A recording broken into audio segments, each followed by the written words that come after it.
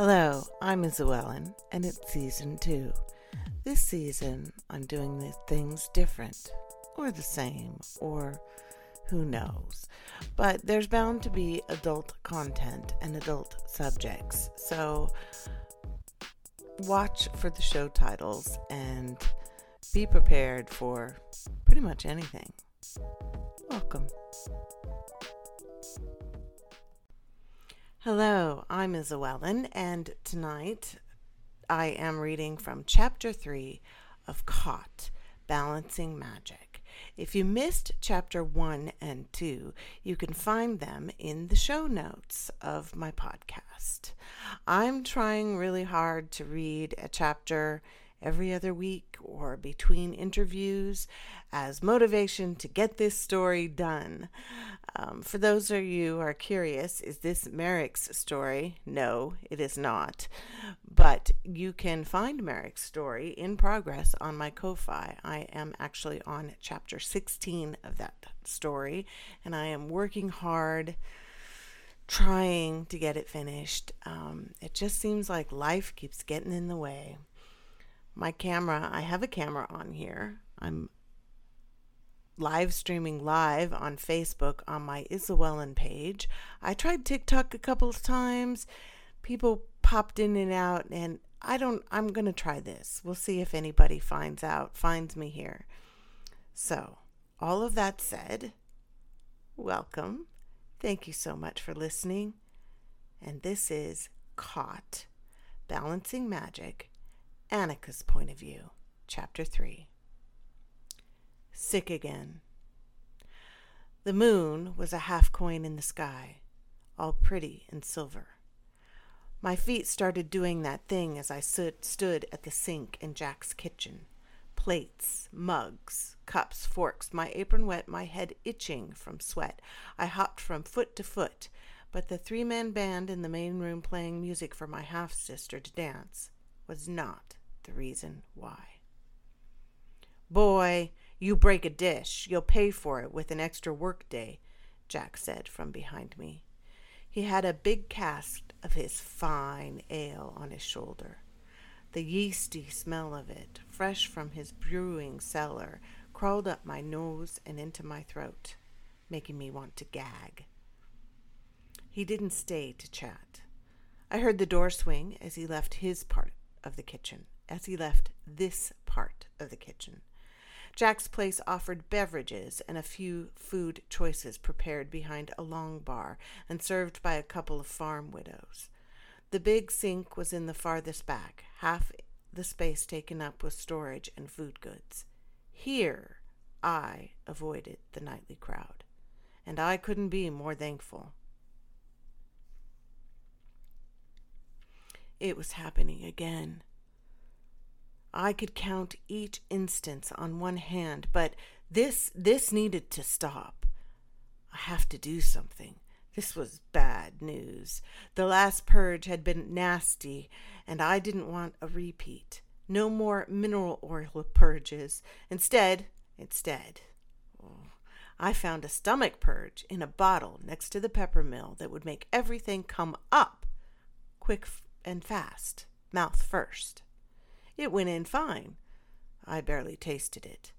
A few minutes later, my stomach twisted in my belly like a dirty wet wash rag, and things started to move. Hand covering my mouth, I rushed to the slop bucket. The spew of my churning stomach was leaking through my fingers before I bent over the thing.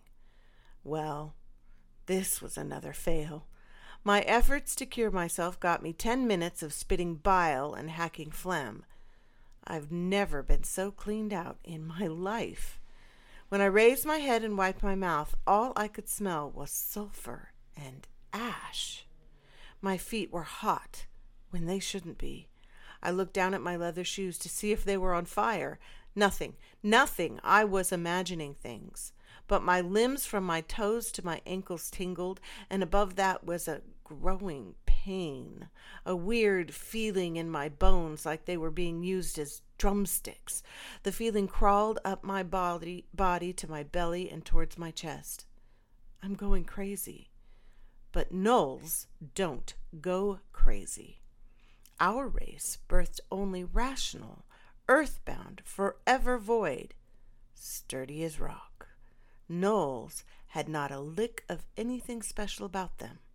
We're a plain bunch without a magical bone in our bodies. Not even intuition.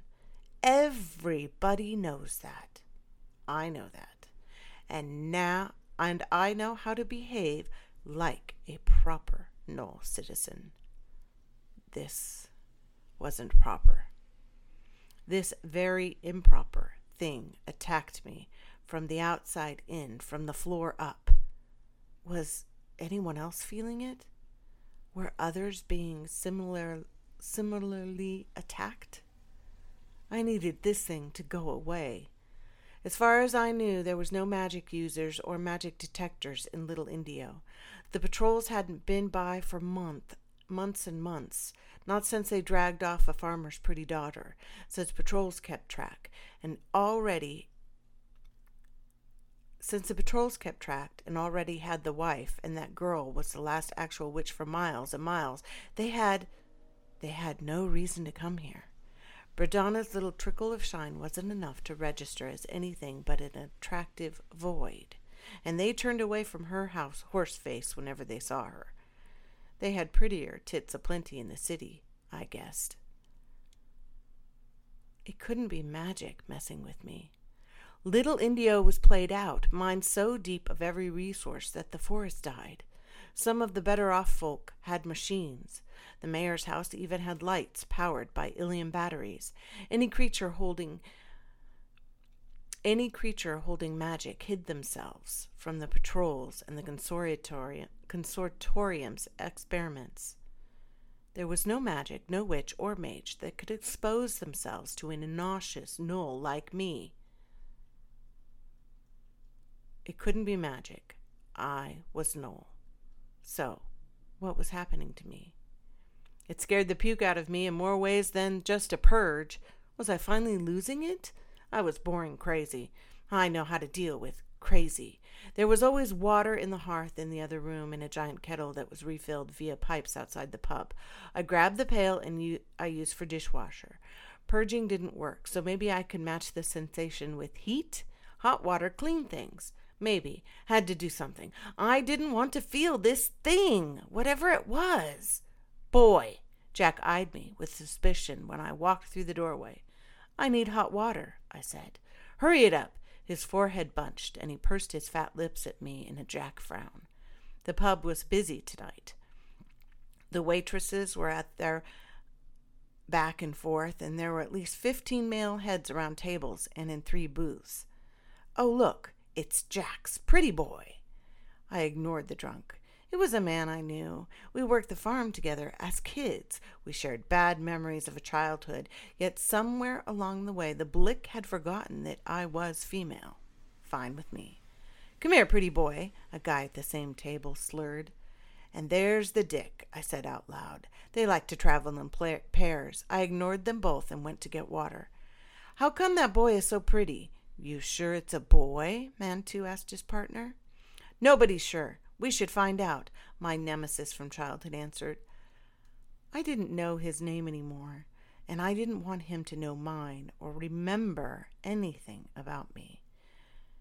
Even above the music from the corner and the conversation at the other tables, I could hear the benches scrape the floor when they scooted out of their booth.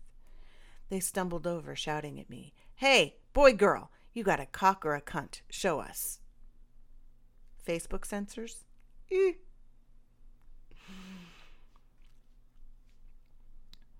Hey, boy, girl, show us. I poured the hot water, protecting my bare skin against the pipe spigot with my sleeve, and kept my back to them, listening, deciding what to do. Bredana was upstairs. She wouldn't be here to stop me. Jack was behind his bar. He didn't do 2 things at once very well. Serving customers and actually talking to them at the same time was about all the doings at a time he could manage. I was on my own, left to my own devices. The tingle I'd been feeling went to heat, and then moved right up into my chest and became a ball of cold, knotted pressure. With the idiots barring down on me, that pressure felt like a rage that needed someplace to go. Uh-oh. This was going to get ugly, and I had a hard time caring or finding good reason to stop myself from doing something stupid. I gotta be reasonable, I said out loud, reminding myself. Dick and Blick are just here to drown away the day. They are blowing off steam. My words sounded like important advice, even to me. I knew what I should do, but I didn't think it was going to happen. Say something there? You talking to us? Do I know you, pretty boy? Asked the Blick, who should know me. How do I know what you know? But, by the looks of you, I can say I doubt it is very much, is it? I gave him a thorough examination from over my shoulder, searching for intelligence. Yep, not a bit of it. Let's see what you got. He reached out, getting close enough to take in my smell. What in the shadow-damned days is that reek? Keeping my filled bucket between us, I turned to face him fully. He needed to get the full effect of my scent. My handmade perfume worked perfectly with Jack's special brew.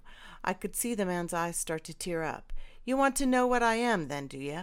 Well, it will cost you a copper. I don't give peeps away for free. You got chips? He looked at me in confusion. I got copper chips, said the Dick. I got between them. The Blick turned green, and the Dick went for his pockets. At the same time, my fresh, hot water sloshed all over his legs. They shouted as the scalding hot liquid soaked through the cloth of both of their pants. Dick swung for me. My smell was getting to him, too, finally, but he was holding his breath. I emptied the pail on them both before hitting Dick in the head with it as he curled into the pain. The ruckus was enough to get Jack bellowing. I could feel the emotional surge of his thick energy at my back, the barely contained inhuman element of him that he worked so hard to hide. He hated anyone mucking up his place, but his natural impulse would make him attack the two drunk troublemakers, the men, first. Jack could move fast when he was angry, legs eating up the space. The two landed yodels were behind me, one hand reaching out and catching the back of my shirt. Jack stepped right over me to get to them without missing a beat. Their drunk, fuzzy heads didn't see him coming until he was there. Whoever had me by the back of the shirt let go. Time for me to leave the scene. A woman called my name. From the corner on my left, I saw Berdana by the stairs with the shadow form of a customer at her side. Her purple and gold skirts were the only colors in the room. No time to answer. Jack wasn't a forgiving sort. He'd come for me next and enjoy every moment of it. I had enough of his bruises. I ran for the kitchen without thinking, as if that known place was safety. The unwashed dishes laughed at me, and I knew better to waste time laughing back at my poor choices. I don't like to use Jack's front door anyway, so this had to be my escape.